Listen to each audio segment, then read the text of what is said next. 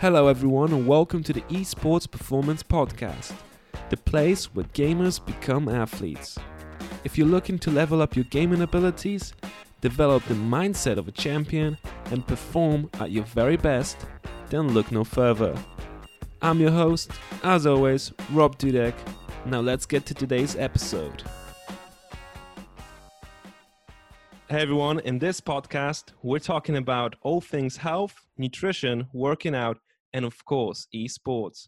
Today's guest is a certified nutritionist and personal trainer. He is a casual gamer and a founder of Evolved, an up-and-coming health snacks and nutrition brand. I'm proud to call him my friend, and I'm certain you're going to get plenty of value from this episode. Up next, my interview with Dom Christie. Hey Dom, guys. welcome to the show. How are you doing, brother? I'm good, man. Love that introduction. Thanks for that. Yeah, no worries, man. I mean, I had to, do justice by you because you're doing so many awesome things these days. I know you're not particularly in the esports sphere these days, but you are a nutritionist and you are into personal development. So I think our listeners are going to get a lot of value from you. Well, you know me, I've got an opinion on everything, even if I'm underqualified, so. That's awesome, man. Listen, I want to start with something light. Because you and I have known each other for quite a while, and did you think that back in the days when we were dueling in FIFA and old school Modern Warfare 2 that esports and gaming will get as big as it is today? Yeah, it's kind of crazy, isn't it? I'm gonna say no. Like, I never really considered it, which therefore means I guess I just didn't see it coming. I didn't ask myself the question, so yeah, no, I didn't. But retrospectively, when we look back and we saw how, I don't want to say addicted, but how much fun we had with the competition and everything about the gaming, retrospectively, you can see why it blew up the way it did. No, exactly. I completely agree with you. But the fact that it blew up so fast, it seems like even just like 2-3 years ago, it wasn't as big, and then now suddenly sneaked up on you. And as we see this massive growth in the industry. So what do you think? Do you think it's the competitive aspect that made this whole industry kind of blow up? Yeah, I think it's a weird one. Like, it's hard not to enjoy gaming to some level. Like, I think even complete amateurs, especially amateurs, you might say, there's always a game for someone. So it's impossible. It's such a diverse category that it's impossible to not find something in gaming that actually you can have fun doing. So I think that's why you don't have to get into like basketball or athletics at the age of 5 for you to stand a chance. When you're older, like, you can get into these things, a little bit later in life and actually make a success of it. It's crazy how it's one of those things where most people probably start off with it as a recreational activity, and then it later develops into something that they want to turn professional into. And I think that's really strange, because you don't see that with many sports. Most sports, there's an end goal in mind. It's like, I join a football club, I want to turn professional, especially at young ages. Whereas gaming, it's one of those things where people can enjoy it, enjoy developing themselves in it, get a little bit better, explore what they like and what they don't like. And yeah, some people are turning pro after that. It's crazy. No, it's very true. Although I think we're starting to see a shift where a lot of parents will, start to encourage their kids to actually, because they know there's money in it right now. So a lot of people are starting to, at the very young age, have that goal. It's like, oh, it is possible. Because back when me and you used to play video games, becoming a pro wasn't really an option. So we therefore just played it to enjoy it. But I think there's starting to be a culture of, parents or whatever, young kids who are like, oh, this is what I want to do for the rest of my life, Do you feel like we're at that stage with parents yet? Because, I mean, I'm just going by my parents.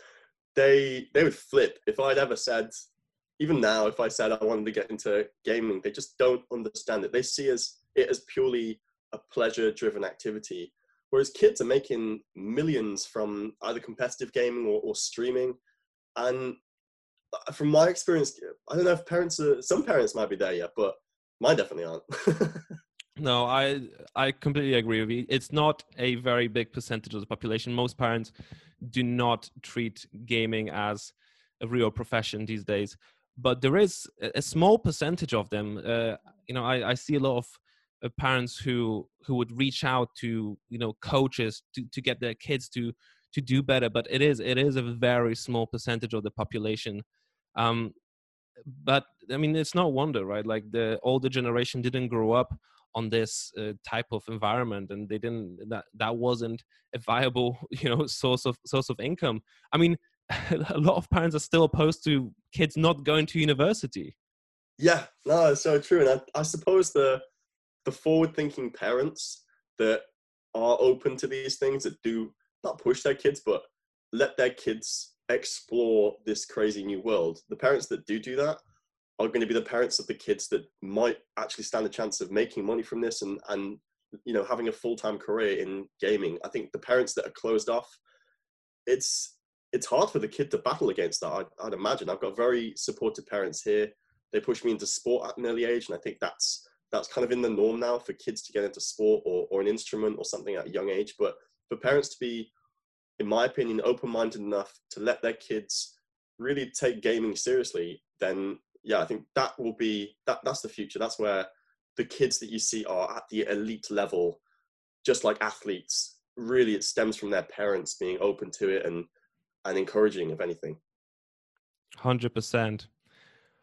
So nowadays, I know you're busy running your business, but do you still have time to play some games? What games do you double in? Oh, hell yeah.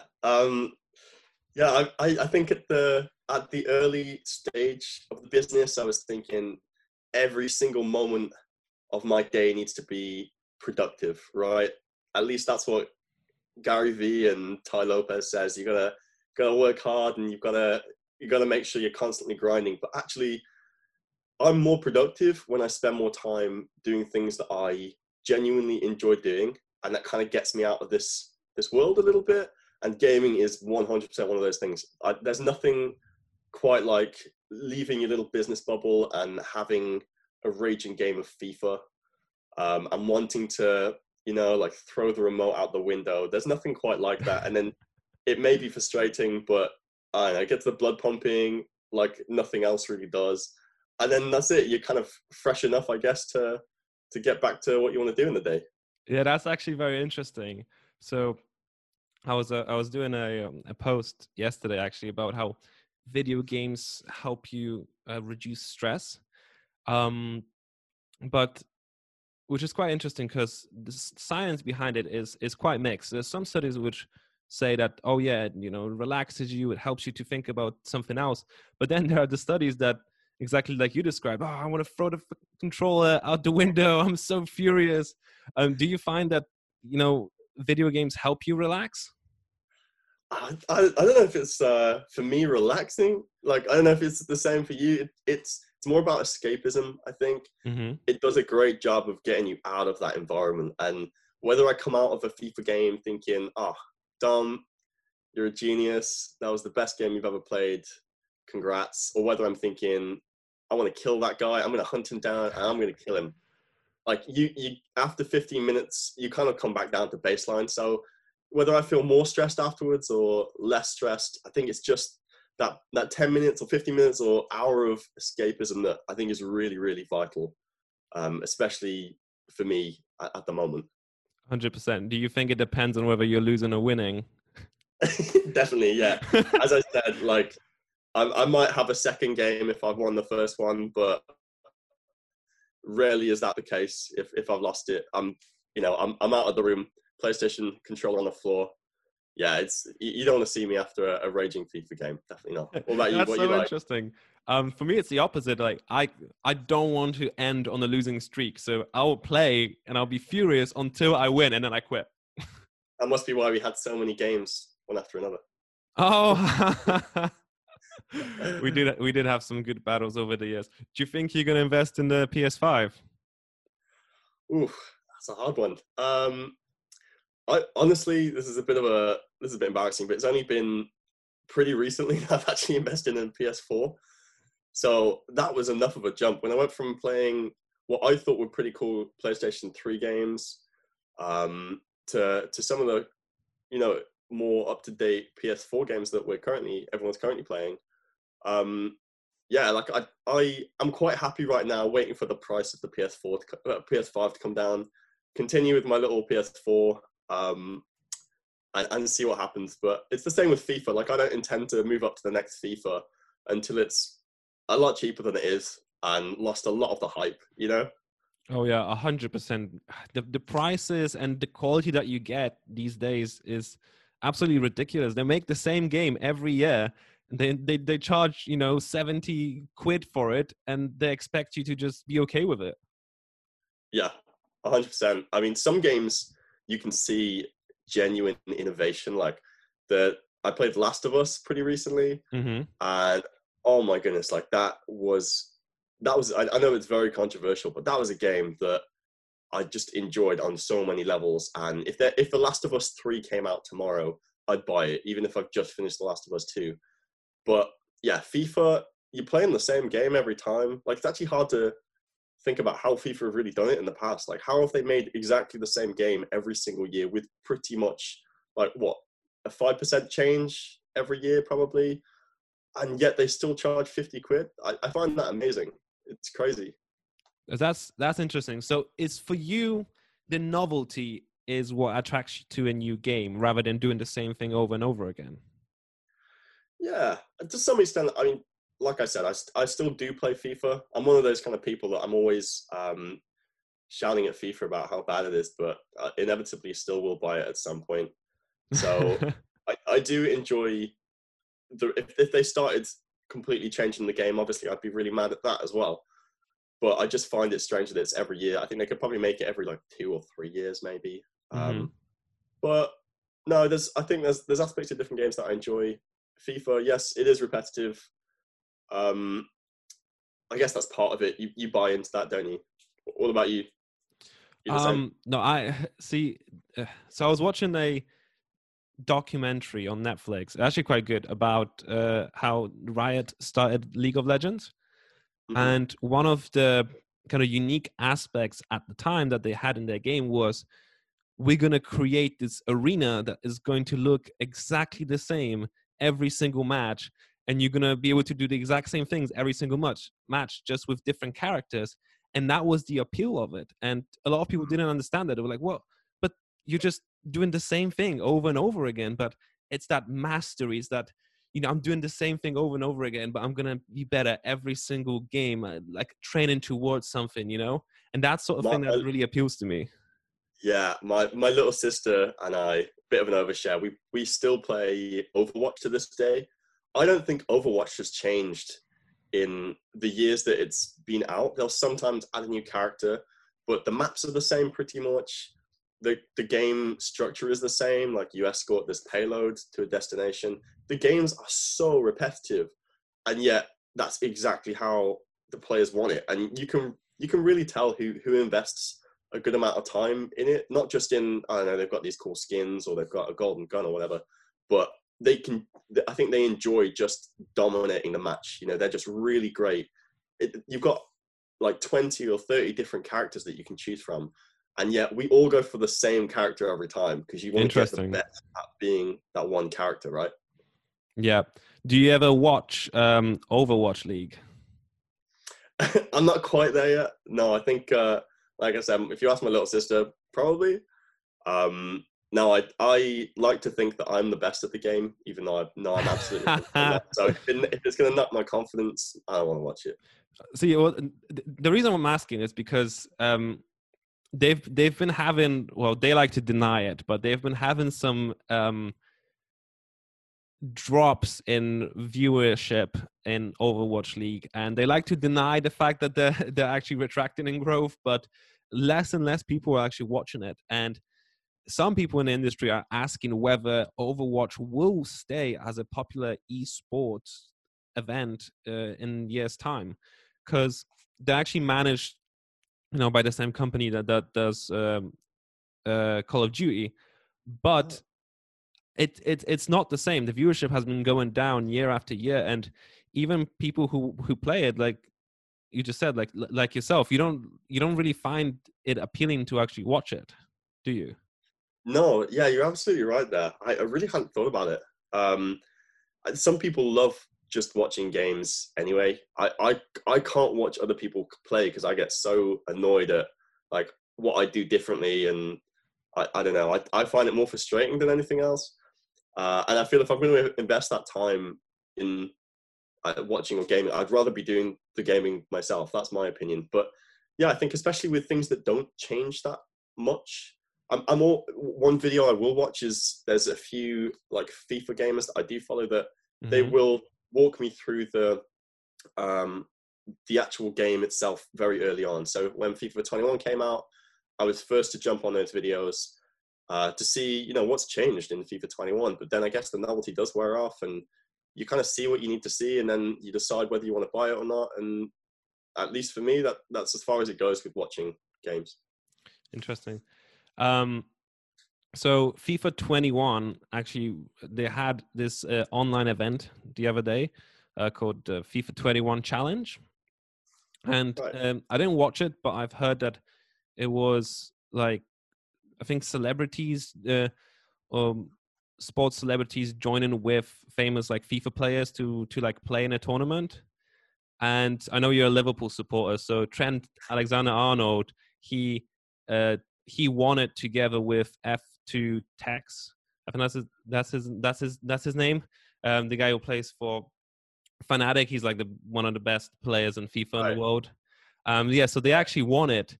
So this is what I was going to ask you: is as a Liverpool fan and as somebody who enjoys playing FIFA, do you think this increases the appeal of you watching those matches if they bring in, celebrities or some sort of aspect outside of the game that might make it more appealing for people who actually follow other things outside of the gaming industry? Almost definitely. I'm not sure why though, but using the example you just did, straight away I was thinking, yeah, that's a video I'd watch, and that would be the difference between me if it was on Facebook clicking on the video and scrolling past it, I guess. Maybe people are attracted to familiarity, Mm-hmm. perhaps that's what it is. So if I saw, Arnold's face pop up, I might think, oh, yeah, go on then, I'll watch that. But I don't know how or why my brain is wired to respond that way. Maybe as a psychologist, you can tell me. Well, I'm sure they'll be able to tell you because they actually recorded like record high numbers on this. So whatever they're doing, it is working. Wow. But actually, I wanted to take a step back and kind of delve more into your industry. More nutrition based. I want to really provide value to the audience. So I want to ask you, what are some of the most common misconceptions that people have about your industry and about health and nutrition in general? Yeah. So the world of health and nutrition is extremely conflicting, and it's very confusing and also misleading to some extent. So I think people they'll spark an interest in nutrition, and unfortunately, after doing a little bit of research, they'll come out of it so kind of confused and bewildered that that's enough information for them to just avoid it completely altogether. So I think um, we're very. It depends who you follow, really. I think it's very much social media driven these days. You can follow a big influencer that unfortunately doesn't know a huge amount about the science of nutrition and the relationship between nutrition and the human body, and yet they'll still have a very influential opinion about it.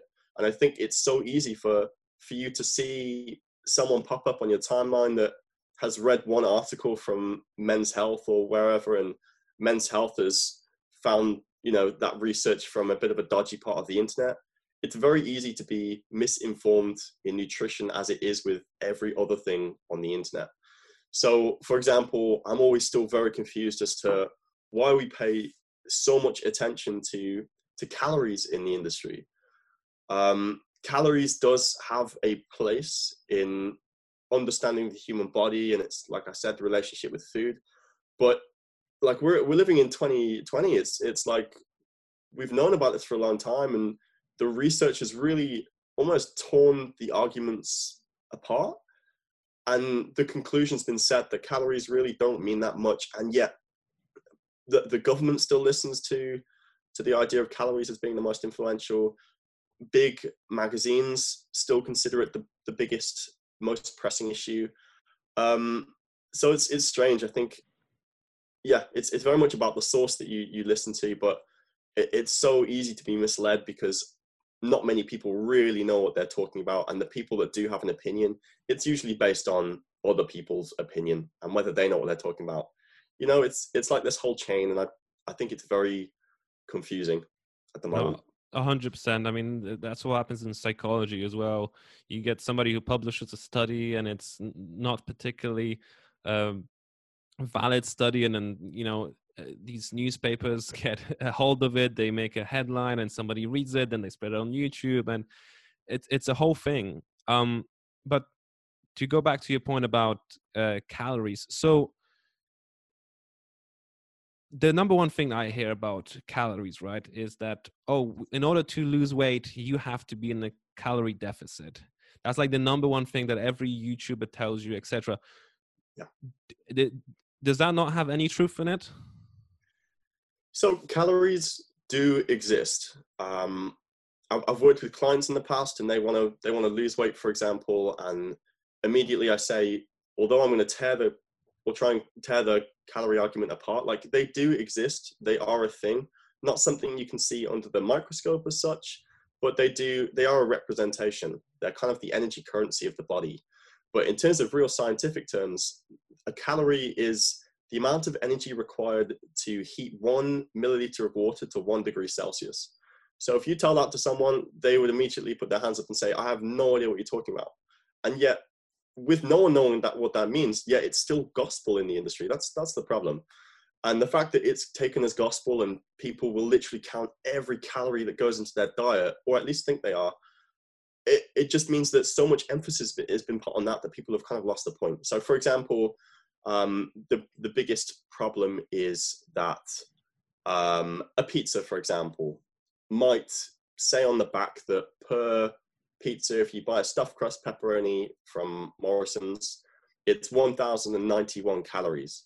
So you might go on your fitness app and you will track in your 1,091 calories. However, what people don't realize is that the government actually allows what we call a flexibility margin of 20%, which means legally for Morrison's to label that pizza as 1,091, it could be 20% above or below, and no one actually knows that. And yet, for people taking it as absolute gospel, and you'll hear, I don't know, Jane boast about how she's 21 calories underneath her target for the day. Yeah, it's actually very difficult to count properly. That's the biggest issue, is people have really built into our culture calorie counting, but there's no real way of doing it accurately. That's a big problem. So what do we do instead? Say I'm somebody who is, a gamer, and I'm kind of afraid that, I've been sitting in my chair for too long. I'm getting kind of chubby, and I want to get in shape. I want to lose weight. Instead of counting calories, what should I do? Yeah. So first of all, think less about calories and think maybe more about just energy generally.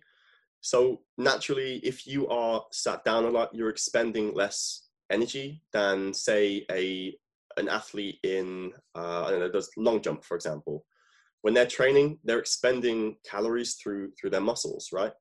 Really, whereas when you're sat down and you're gaming, although the brain does expend around 600 calories, sorry to say it, a day, it's still not sufficient for you to be eating a consistent large amount of calories or energy and getting away with it. So I'd say for gamers, they need to focus more on consistency in their diet. They need to understand that their body expends less just energy generally. Their basal metabolism might be a little bit lower. So you need to think about ways of balancing that. Now, the best way to do that is to, first of all, find ways to boost that metabolism so that your expenditure is still up. So it's partly about the time you'd spend outside of gaming.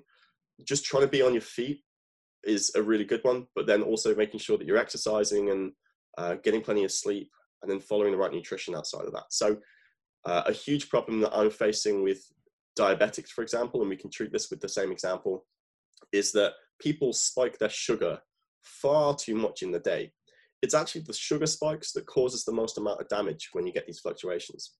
So in short, if I could tell anyone that sat down quite a lot in the day, if they can try and control their blood sugar a little bit better, they'll find that their performance is better. They run less risk of diabetes, less risk of putting on weight, and they'll just feel like they have a lot more energy throughout the day. Okay, so what would you say would be a good nutritional regimen for a professional esports player? Because it's one thing to say, oh, like control your blood sugar level, etc. But for a lot of people, they don't really know what that means. They don't know what type of foods will spike it up, what sort of foods will keep them level. What are some concrete examples that you could give to a player like that? Yeah, great example. Great question, sorry. So there's complex ways of saying it and there's simple ways. In short, anything that is whole and unrefined is unlikely to spike your blood sugar or any other hormones, for example. So trying to, just as a general rule, stick to foods that haven't been processed or over-processed or industrialized will immediately have positive effects. So that's one thing. But when you look at the specifics in terms of what that means and how that translates into real food, well, that just simply means if you can cut out fizzy drinks, if you can cut out juice, if you can cut out, sweets and granola bars, that will have an immediately huge effect. If you want to go further than that and think about the quality of the foods that you are eating, I'd say trying to eat foods that are high in fiber will be super important. Fiber kind of coats sugar molecules in food and it slows the absorption, which means you're less likely to have that spike, and it's more likely to be a slow, steady release into your blood sugar, into your blood plasma, sorry. So high fiber foods, trying to find low sugar foods and unrefined foods, I would say, will have the biggest overall impact. There's lots of nitty gritties as to some foods, such as porridge, that work very well in keeping you quite stable with your blood sugar. Making sure you're eating plenty of fruit and veg keeps that fiber intake up in the day. Those are probably the most influential things that you can do in your diet. What about the time of the day that you eat? Does that have an effect, not only in time of the day, but also time in terms of, what about, is there something you should avoid or have right before you're about to compete or before you go to sleep, etc.? Yeah. I guess you could look at this the same way that you'd talk to a sporting athlete that does, let's say, basketball. You got to think about your time before the competition and then the time during. So if we're talking about that pre-season, then you need to be finding a way to create that balance in your body, which means having a good balance of protein, fiber, as mentioned, complex carbs, and healthy fats. So a lot of the work will be done before competition, but then during competition, if you've got, for example, it's performance day or you've got a competition, then on that day, you can start to think about the little things that will just give you that extra edge. So carbohydrates, for example, are a good example of your body's preferred macronutrient for energy. So if you were to have a high carbohydrate, complex carbohydrate meal, about an hour, maybe 2 hours before a competition or some really intensive training, then yeah, for an athlete, that would be really, really helpful. You've got to think about it in terms of, for gamers, there's a lot of work to do in terms of their mental performance, as opposed to just physical performance. So you're not just trying to supply your muscles with glucose, you're trying to supply your brain with energy. And that's where micronutrients really come in. So for gamers, I'd really encourage, like I said, having lots of fruit and vegetables that are high in vitamins and minerals. And vitamins and minerals are part of the process for creating energy in the first place that your brain can feed off. 100%. And then what is your take on supplements? Because right now in the gaming industry, you see these companies pop out like everywhere talking about, gaming drinks, gaming chewing gum. There's even gaming eye droplets. Like, oh, these will give you a boost, you know? Take these with, you know, vitamin D and whatever. Do these things work? Is it worth investing money in supplements like that? Another controversial topic, really, and it's such a great question. In my opinion, I don't want to ramble on about it, so I'm going to say, in short, my opinion is there is absolutely no replacement for real food.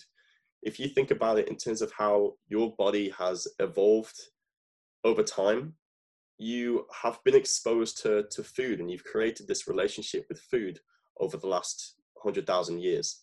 Your body recognizes that food, it knows how to use it to its advantage, whereas supplements have really only been around for 10, maybe 15, 20 years. Your body is still really recognizing what on earth it should do with this pill or tablet that's just entered the gut. So it's very controversial whether vitamin supplements are utilized and digested in the same way that real food. So at the end of the day, any company that's trying to sell you something like, you know, a quick cheat, the easier alternative is just stick with the food you know, and you really can't go wrong. I couldn't agree more. That's what I've been telling everyone. I'm going to put you on a spot here, though, a little bit. What do you think? Do you think it's immoral then for these companies? Not to say immoral, but do you think it's wrong for these companies such as, you know, Red Bull, energy drinks, and all these supplement companies to be, you know, sponsors or owners of certain teams? Do you think that is okay? Because it does paint this sort of perception of like, oh, that's what pro players do. That's what we should be doing. I think it's down to, it's very clever, the marketing that goes behind, for example, Red Bull. So what I would say is, okay, if you are a professional athlete and you drink a Red Bull, it may have positive effects right before a very intensive match. The problem is that I'd say 99.99% of times that people will drink Red Bull, it's not for that reason. And people try and convince themselves, for example, if they have a Lucozade while they're working, that it will top up their blood glucose and they'll do better because of it. But that's not how it works in the real world. And I think they are very clever about telling people that it will have a beneficial effect, which it will at the right time. But 99.9999% of the times that you do use it, it won't have that same effect. And if anything, it will have a negative effect. That's really my opinion on it. But that's just down to clever marketing at the end of the day. And every, especially food business that's really successful, has learned how to master that. I agree 100%. And what I've been telling everyone a lot of times is what I've heard from other performance coaches, especially the ones who are working with gamers, is that professional gamers do not actually drink that much caffeine, which is, you know, like kind of like why all these energy drinks kind of give you a boost and you have a great session after, is because of that, you know, high caffeine. It gives you this energy, but then in the long run, it does more trouble for your system than good. Like a lot of professional players will actually have, you know, like either coffee or an energy drink, whatever, but only before competitions and not on regular basis before their matches, before their practice. And I think that's something that's not talked about in the industry, where like what you eat and what you drink, what you consume during a competition or just before is completely different than what they do on regular basis during practice. Correct me if I'm wrong. No, absolutely right. No, I really, that hits hard because this is just consumerism right there. Is actually the reality of food and the food industry is that the majority of products that are out there, we don't actually need. They're there because they create a certain emotion when we eat them or drink them or even just see them. And that's really what these food brands are selling. So we come back to supplements or products with caffeine in it. We know we don't need them, and anyone drinking them knows they don't need them, but they enjoy the emotions or that emotional response they get from the caffeine kick, which is, oh, you know, I'm feeling energized, or whatever else it might be that feels like they get that edge. That's the emotion that it's creating. So that's really what you're paying for. The athletes that have really hacked it know that, and they'll rely on just good, wholesome food to keep them nourished before a competition, during regular training, after a competition.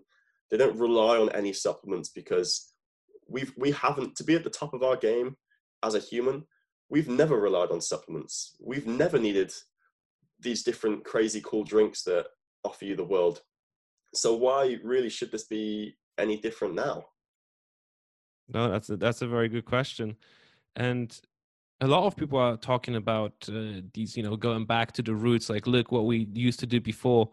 um I think we need to really listen to what we used to do. There's some sort of a perception that because athletes these days are even better, that it might be because of these new supplements, because of these new things. But actually, um it's what Tai Lopez calls whispers of 10,000 generations, that we do need to utilize the things that were working even 10,000 years ago, because our bodies haven't changed that much since, have they? No, that you're right. That they're trying desperately to keep up, I think, but there's so many different tablets that you could be taking. You really question, do I really need all this to just be a regular functional human? You know, why do I only started needing this in the last 5 years? Why haven't my ancestors needed this for the last 100,000 years? It's questions like that that Red Bull, that you obviously wouldn't like to comment on. But I think anyone looking for just a healthier lifestyle doesn't need to go further down that route of finding the most advanced, most scientific, the coolest new supplement. They need to kind of tread back and literally look backwards in time. What did we do then?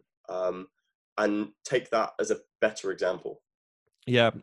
And just to hammer this point home, it's a lot of people think that this new drink, this new supplement, whatever, is the thing that's going to make a difference in your performance. But the truth is, 90 to 95% of your performance is actually depends on all these other things that you're doing, and not necessarily that new drink you're going to get or that new keyboard that you're going to get. Those are just the micro, you know things that are going to make a small difference, but not nearly enough that you need to make that jump to a pro player. Can I ask a question, Rob? I want to Yeah. get your opinion. So to some extent, I think people in the food and fitness industry, they know a lot of the time that these things may or may not work, but it's kind of the what if scenario, a bit of a placebo effect. Do Yeah. you think that actually people are, say, a gamer that buys a particular drink that promises this benefit, do you think they're actually paying for the confidence boost as opposed to the performance boost? um I think it's a bit of both. And I also think there's a big pressure from other professional gamers and the industry as a whole, that there's this image, right, that if you're a professional gamer, you have this amazing setup, you have to buy all these things. And as somebody who's entering the space, like, you're young, like most of them are teenagers, and it's just that all these cool things that you think might make you perform are also not only might give you a performance boost, but they also kind of expected, right? Like, because you're in that space, there's this pressure that, oh, you have to get all these things now. This is the lifestyle that you have to lead. Like, it's a similar thing of, like, people who go to the gym suddenly think they need to invest in protein shakes just because they're going to the gym, because that's expected, that's the sort of lifestyle that you chose to lead. Yeah, definitely. It's like that, the association that the brands have built. It's not people that have built it. It's the brands and the companies and the collabs and the sponsorship deals that have built these associations. Like Pure Gym, for example. You go on the Pure Gym website, and they'll direct you immediately to this whopping discount from Muscle Foods. Yeah. And people feel, okay, wow, I need to buy 50 quid's worth of chicken, otherwise I'm not going to get as big as I wanted. And actually, that's not the case. And actually, especially when it comes to supplements, they're just not necessary, but the brands will try and tell you that they are necessary. So if gamers can look past that and just talk to people that kind of just do know what they're talking about in these different things, they'll realize quite quickly that actually most brands are to some extent playing on that response that they're giving, but they're not really offering that much that food can't. Let's say that. It's true, but we let them because so many of us are always looking for a shortcut. It's so much easier to just take this one thing that might make you better than to actually put in the hours, put in the work, and actually get stronger or get better at your particular sport. So whilst all these brands are definitely encouraging this type of behavior, they're playing on our natural instincts that we want a shortcut. Yeah.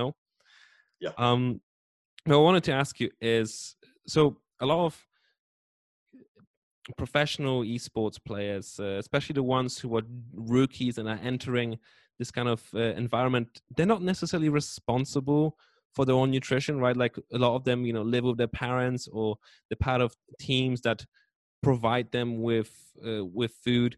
And what advice would you give to somebody like that, right? Who they're not necessarily they want to change, but then they're also kind of dependent on whether it's their parents or the team environment.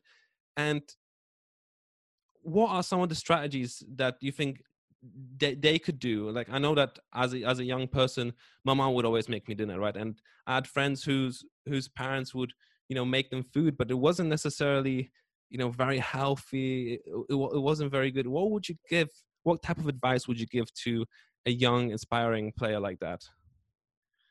Yeah, it's a huge problem, and if we look at childhood obesity, for example, how exactly, as a nutritionist, as the government, should we tackle that? And you're absolutely right. It's impossible to try and tell most kids what to and to not eat, because ultimately they don't make the food buying decisions in the house. So you're absolutely right in directing the attention and the focus to the parents. And if it's coming from the kids, I think, or anyone really, the best way to deliver the right message is to really just simplify this crazy, complicated industry for people. We've talked today about how there's just so much conflicting evidence, there's so many conflicting pieces of advice. No wonder that parents will just say, oh, to hell with it then, I'm just going to buy this convenience meal because I don't know who to listen to. So trying to simplify the message into, is this real food? And if it is, will this be beneficial? And usually the answer is yes. Or is this food super processed, shouting at the top of its lungs about the benefits, and I have to pay a premium of 50%? It probably isn't going to be that great. It's like you've got to become, or parents have got to become good at, almost like the Sherlock Holmes of the food industry. They've got to work out what's going on here, and can they look past the food labels, and can they look past this and that, and simplifying that message for parents to look, if it's real food, it's going to be beneficial. If it's fake or processed or industrialized food, it's not going to be as beneficial. We could dive into each food category, and we'd have to write out this huge, long, crazy list about, okay, what food's good and what's not. But if you just categorize it into processed and unprocessed, then it should be enough of a law for parents to decide on their own which foods to pick up and put in the basket and which to try and leave out.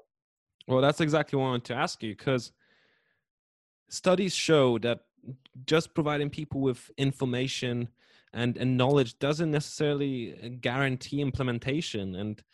And so how do we get parents, decision makers, to do this? Because it's not enough to just provide people with information, provide them with the knowledge, right?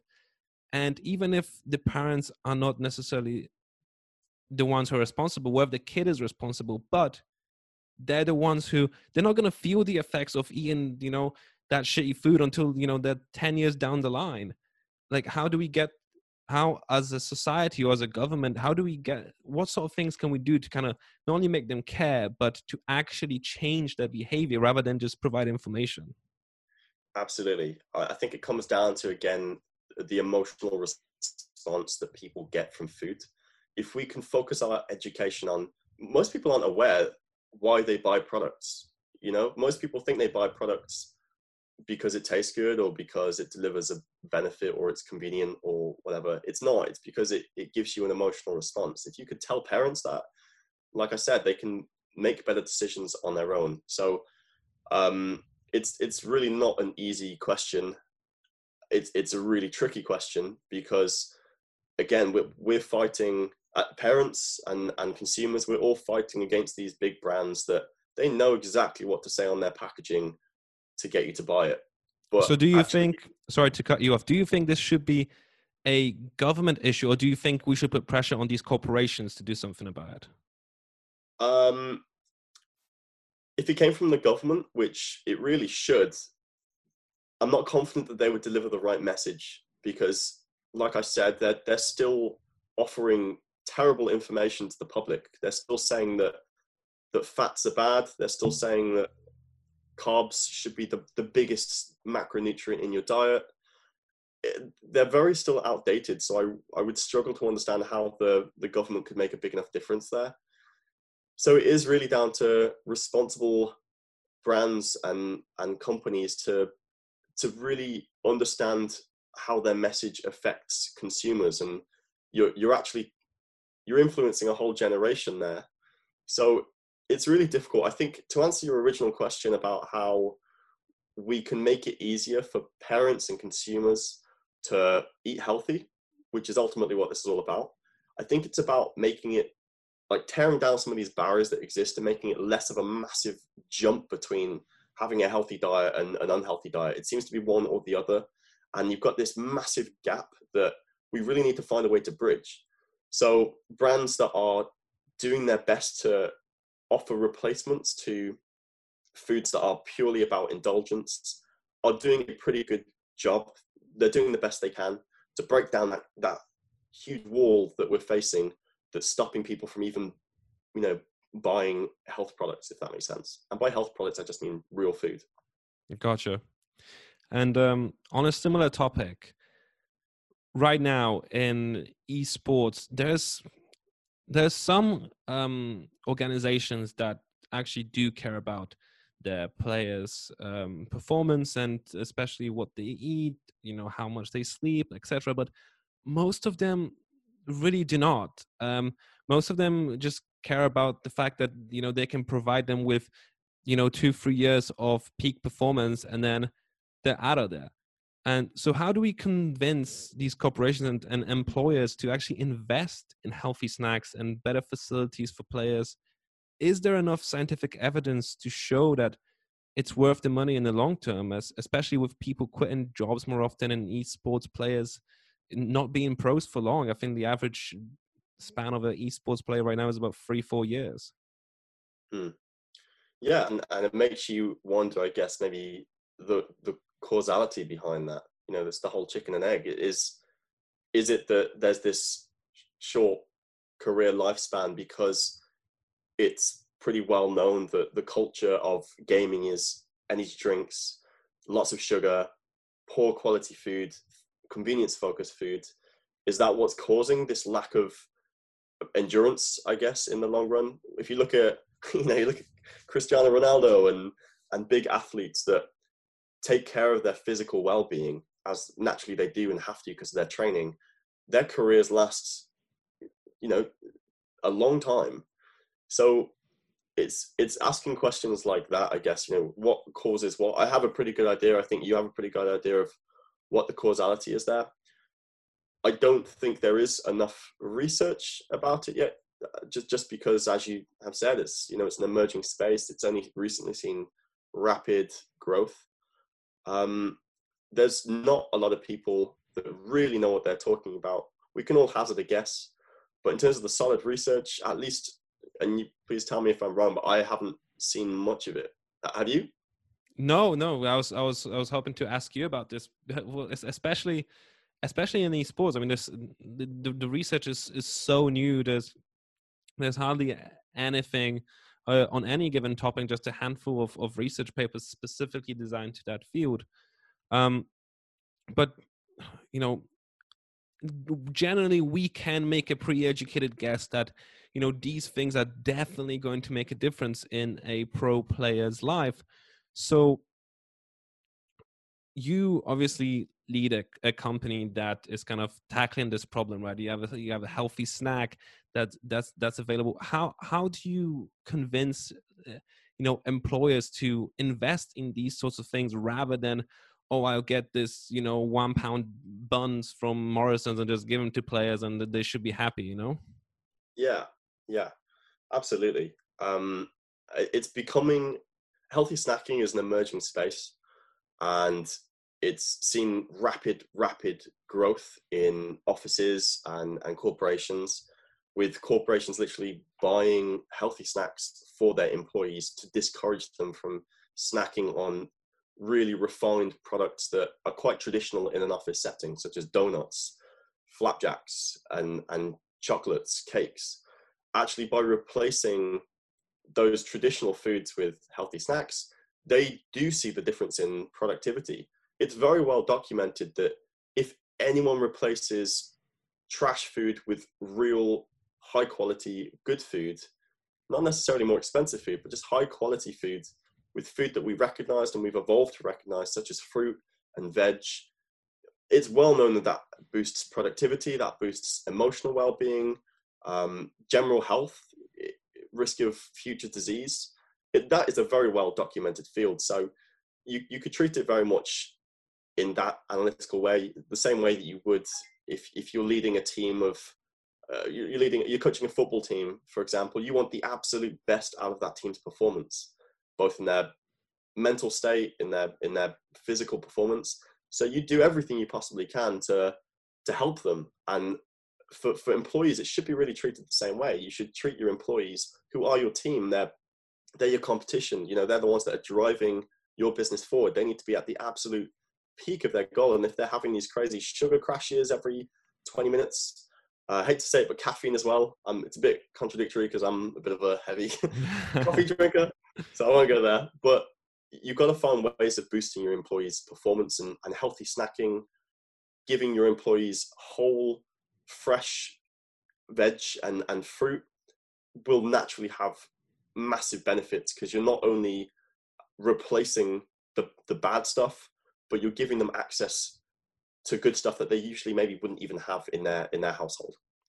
Which, I mean, that's really well said, which makes it even more surprising that you hear all those horror stories of, professional esports organizations who pay these players millions of dollars, and then they'll give them like a Mars bar for before a session. It's just like, dude, you invested millions of dollars into these players, but you're not providing them with proper nutrition, which is it's crazy. It's a weird thing that's going on right now in the industry.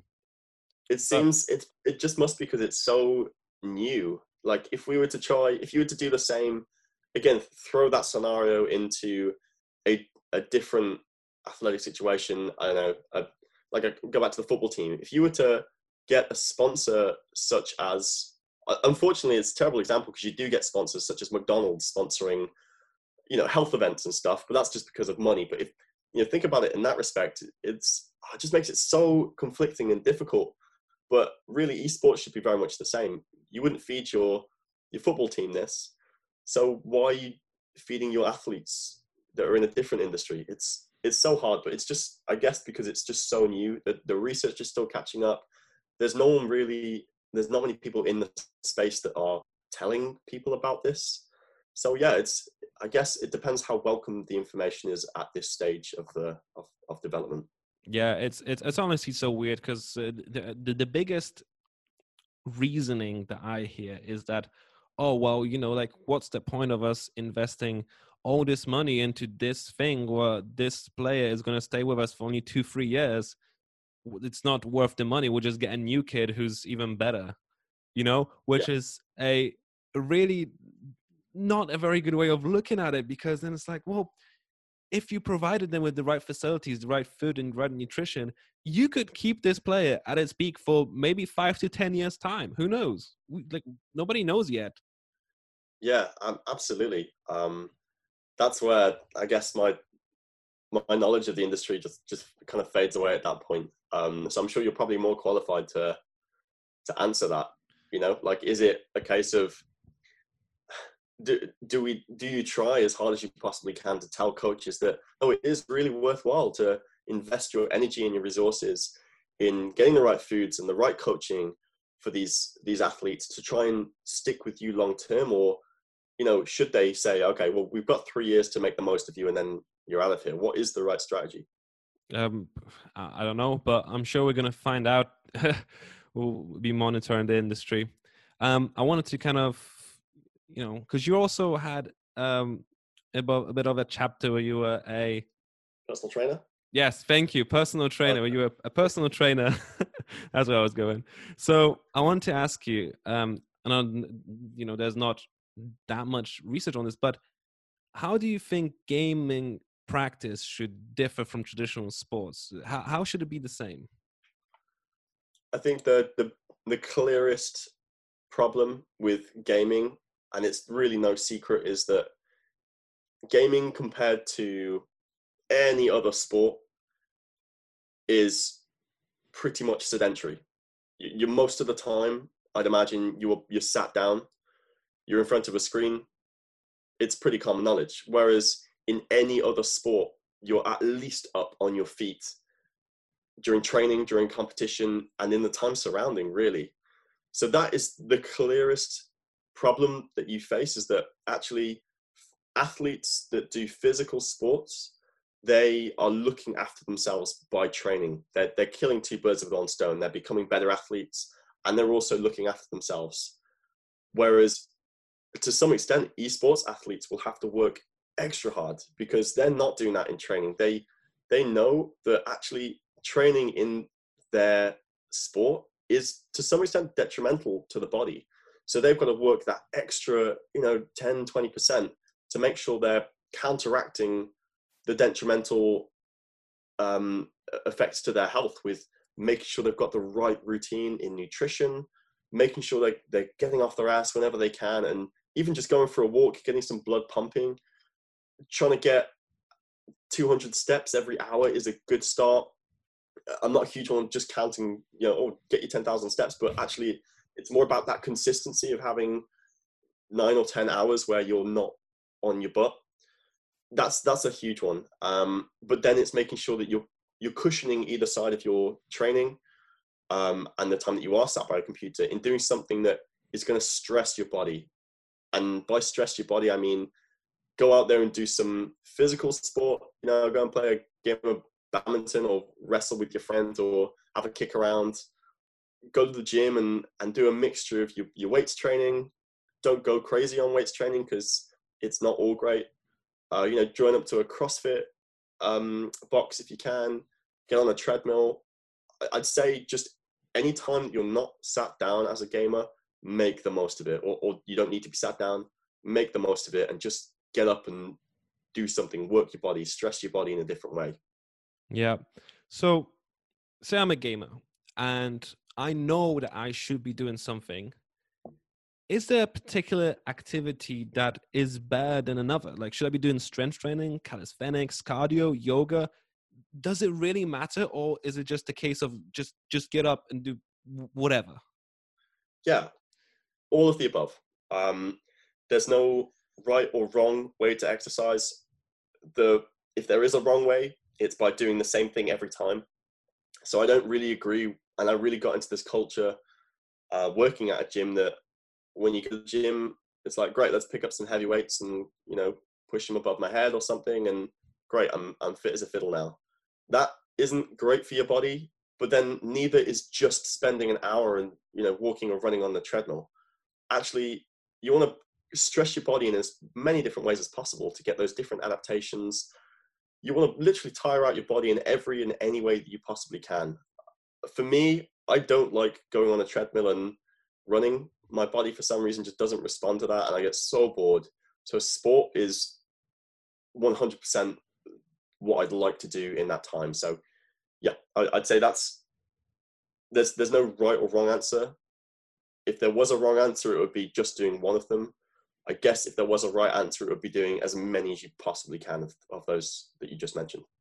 Yeah, so I guess the most important thing is just choose one or two that you enjoy and do it. There's no point in, you know, choosing this particular thing, like if, for example, lifting weights just because that's what everybody else is doing. Just do something you enjoy, because at the end of the day, it's not only supposed to be, you know, something that does your body good, but also something that gives you a break from, you know, your regular job as a gamer. So Totally. you've worked with athletes before. How important do you think is deliberate practice, right? Because we hear this term all the time where practice isn't the same, right? I could be just going to the park and shooting hoops as a basketball player, right? And I will not get as good as somebody who goes there and has a regimen, right? Like, I'm gonna do 100 free throws, right? I'm gonna kick the ball 100 times if I'm a footballer, and I'm gonna practice penalty kicks. How important do you think deliberate practice is? And more than that, how can we make it exciting? Because that's that repetitive nature of the behavior, right? It's not necessarily something that's very exciting, especially when you reach a very good level at a particular sport. Yeah, totally. The benefit of it is that we all know that consistency pays off, right? If you were to do 20 press ups a day for a month, then you'd be better at press ups at the end of it. You know, it's pretty clear. And it's the same with anything that you do. If you do 100 free throws, you'll be better at free throwing at the end of the month.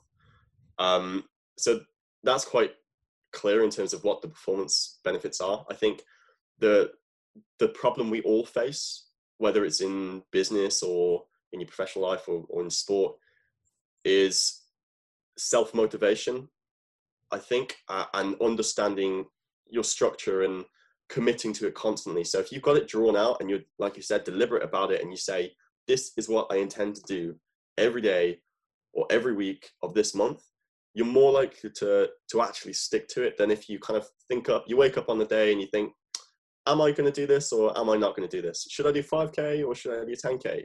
Am I going to do 10 throws or 20 throws? Like, you can't rely on yourself enough to make the right decision. So pre-planning and sticking to a deliberate plan, definitely going to have way better benefits. And remind me the last bit of the question you asked there. So how can you make it exciting, right? Because for a lot of people, they're just doing the one thing over and over again, right? So like for example, you play Counter-Strike and, you know, you try to practice this one particular map you're trying to master to see the whole thing you're doing over and over and over again. How can you make deliberate practice exciting? What are some of the things that you would say? Yeah. I think a human trait for everyone is, as you said, competition. And if you can find a way to bring in metrics into your training, into your progress, then you can build that competition against yourself and actually make it kind of fun. It sounds kind of silly and cliche, but we all love, you know, if you take us, for example, when we played FIFA, we love being competitive against each other. Yeah. Everyone loves competition, even if they end up raging, throwing the PlayStation remote out of the window, stomping on the floor. We still love it. We still go back to it. So if you can find a way to master that and find a bit of a loophole, which is to build that same competitive energy and channel it into improving yourself against your past self, then I think that will make it way more fun. But you'll have really cracked the code there, because that's just unlimited potential, right? Yeah, 100%. And another thing that some athletes do, like in that Michael Jordan documentary, you know, people were making fun of the fact that Michael Jordan would just make up all these things in his mind that, like, oh, the media is doubting me, people are against me, I need to prove them wrong, even though it wasn't necessarily true. Some athletes actually do that. They make up all these reasons in their mind. They're like, oh yeah, I am the underdog, I need to, you know, show people up. And I think that's something that you should definitely utilize, as well as what you said, like competition is so great, even against yourself. You really don't want to be working against yourself, right? You don't want to be working against the current of like, oh my God, just doing, but because you think you have to and it's boring. Find a way to actually make it exciting, and find a way to make it enjoyable. Like, you don't have to be fighting yourself, right? I guess it's like finding that fuel. Sorry, it's like, everyone has got a fuel, a reason to get up in the morning. Like you said, Michael Jordan, not many people knew that that was the thing that was fueling him. They thought it was coming from a place of positivity, and then he gave that one crazy speech that he just called everyone out, like that guy that took his space in the school team. He Yeah. called him out, and he had so much built up aggression that everyone was like, what? But he needed that, because that's what made him elite. That's what gave him that fuel to do those extra 100 3-pointers. I don't know, like, you've got to find that fuel. Even if you've got to find it, make up the story about you or whatever, you got to build up that fuel. I think you're absolutely right there. So what's your fuel? What gets you up in the morning? Ooh, that's a good question. There's a bunch of things. I think immediately the biggest thing is I'm quite self-critical in a way, which is a bit of a downfall. I think you're probably the same, Rob, but it helps to some extent. And I'm always comparing myself to the past. I'm always comparing myself to like how I want to be in the future. And yeah, it works in both ways. I compare myself to the past, and I'll be like, oh, okay, I was such a goof back in that, event that I did or whatever it was. And that will drive me to just work harder that day. But then it comes from that other direction where you got yourself this idea of you in the future, and you're like, okay, well, I've got to work hard to be that person, right? So I guess it's like a push and a pull at the same time.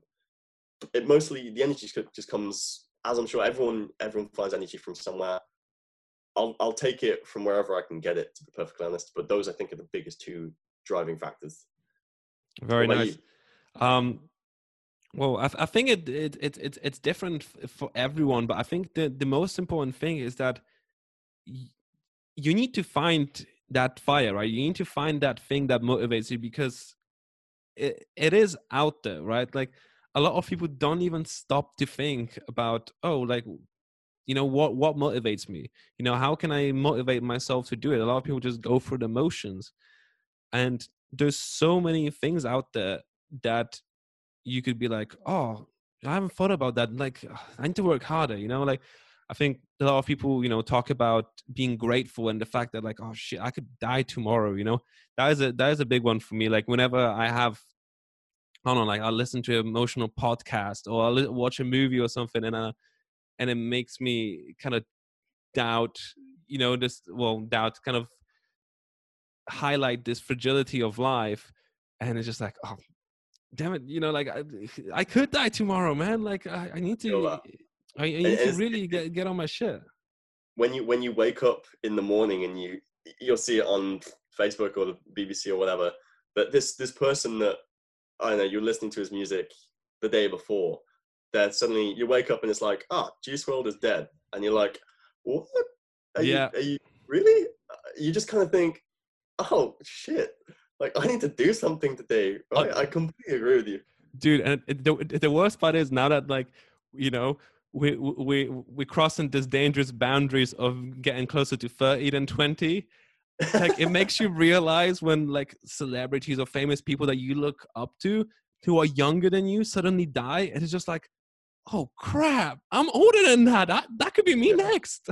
Yeah, absolutely. And then you ask all these crazy questions, like, oh, what have I done in my life? And yep, 100%. I think you can go a little bit too far down that road. I mean, I'm no expert in this, but there's been times where I've let it just rule me. The whole idea that, oh I could die tomorrow, and then, like, all these things I haven't done yet, and all these people I haven't made up with or whatever.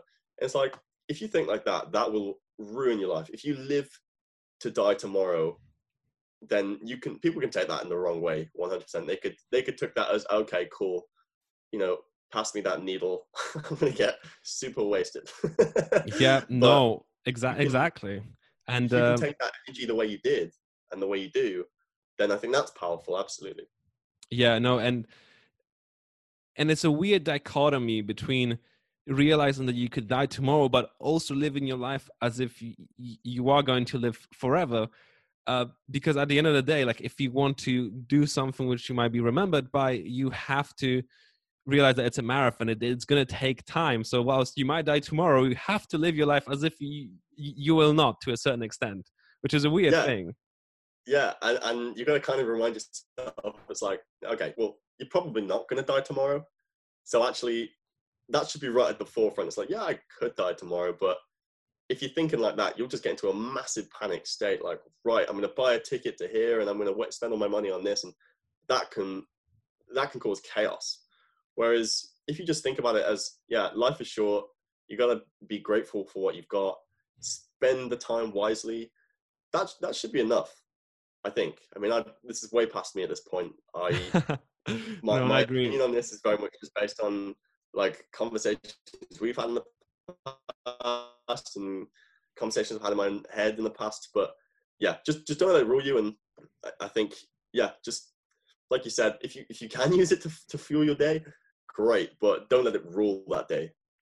Which brings me nicely to my next question, because we hear a lot about hustle culture these days, and this is not only in your industry, like in business and stuff, but this is the case also in esports these days, where these kids, they think that they need to play 12, 14, 16 hours a day in order to be the best.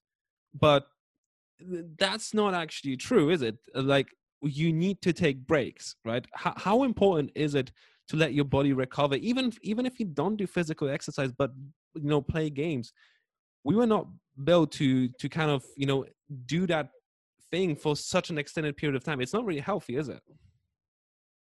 No, absolutely. And the example I'm going to use is, if this is just going back to my personal trainer days, a question that you'd always ask is, or be asked is, okay, look, how do I build some muscle?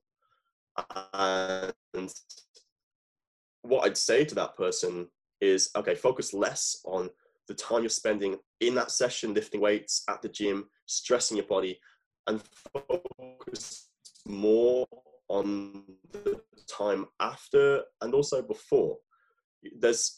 When it comes to actually building muscle and recovering, like, that comes afterwards. You don't build muscle in the gym. You stress your muscles in the gym, and that puts you in a position where your muscles can, they can build and grow.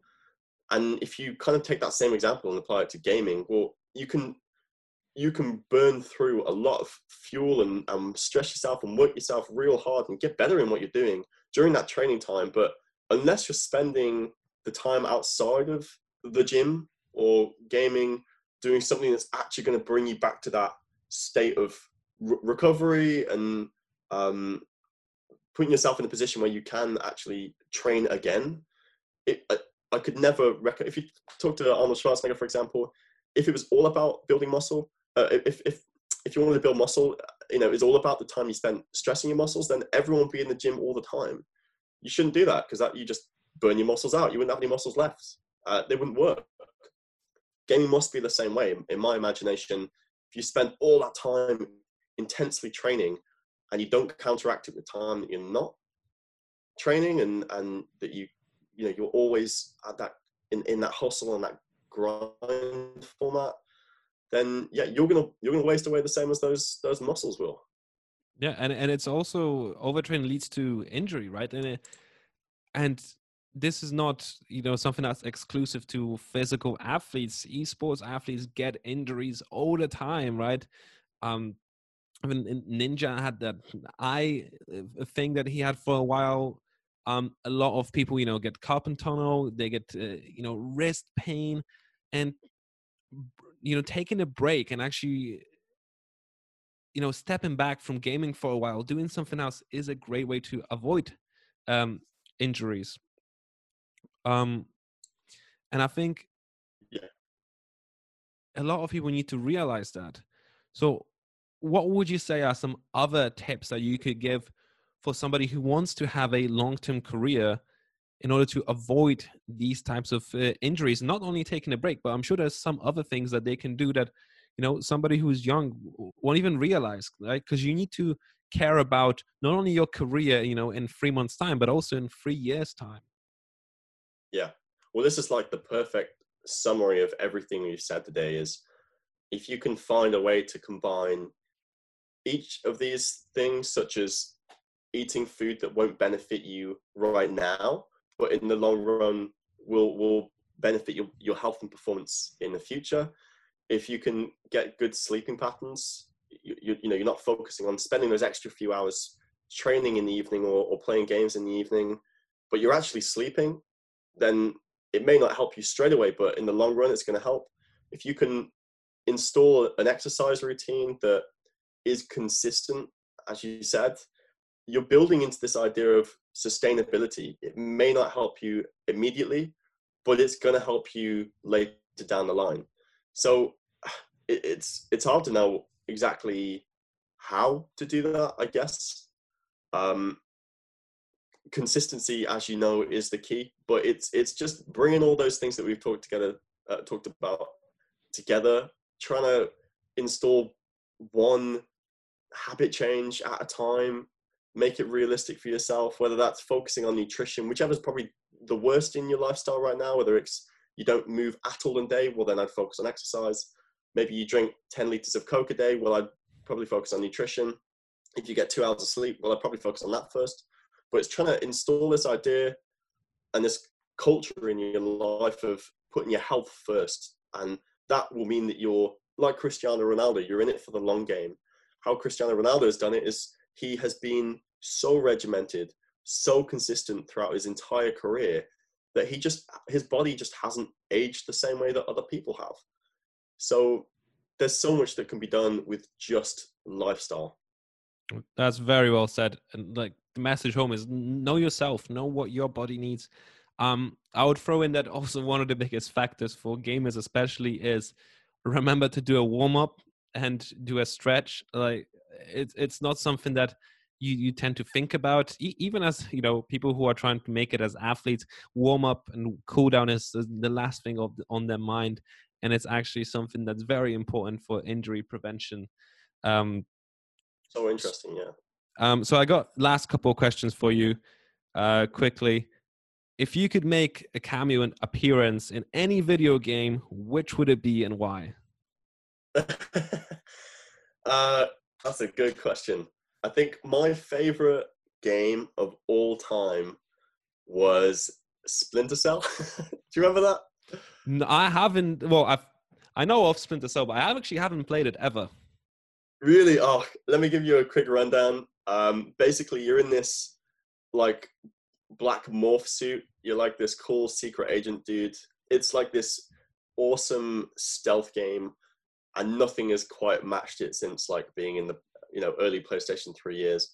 And it's just freaking cool. I used to play it pretty young, probably younger than I should, and it was just everything I wanted to be in life. I was like, right, I want to be the new Splinter Cell. So the dream is, Rob, to one day, write a nice letter to whoever it was that designed the game and, ask to be one of the guys that's killed. I don't mind who it is. If I could just be in that game, that would be my life mission over.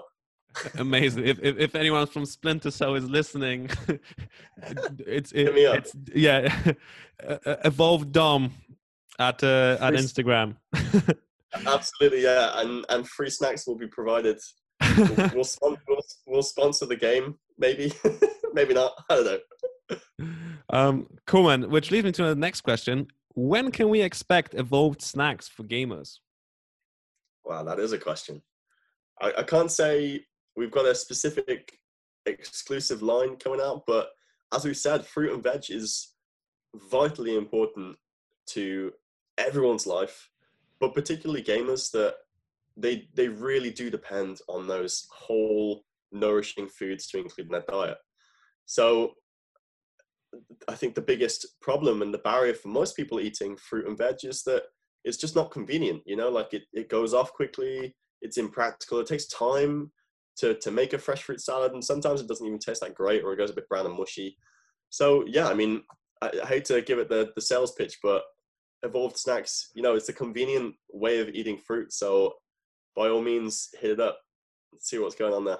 No, I 100% recommend it. You know, I love that product. And another thing, which is, well, many people don't actually think about, it's for gamers, it's not only about convenient food, but it's also about food that won't make your fingers sticky. And I think that's one of the brilliant things about your packaging, is the fact that you can eat fruit that's very dense nutritionally, and you do not have to have those sticky fingers. You don't have to step away from the keyboard. You can just jump straight into it, right?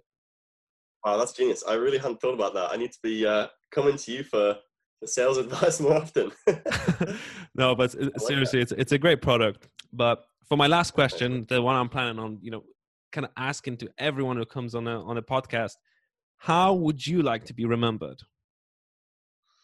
Oof, now that's a real question to end on. Let me have a little think about that. How would I like to be remembered? I think even just being remembered at all is quite a privilege, to be honest. I'm not expecting anyone to write any books about me, and that's perfectly fine with me. So if my friends and family remember me as a guy that, you know, wasn't a massive dickhead and you know, was most of the time a nice guy, that I think I'm quite content with that. You know, I don't want my expectations to be too high, because that's not reality, but just a nice guy. How about that? Just being remembered as a nice guy. I'll take that. Very humble indeed.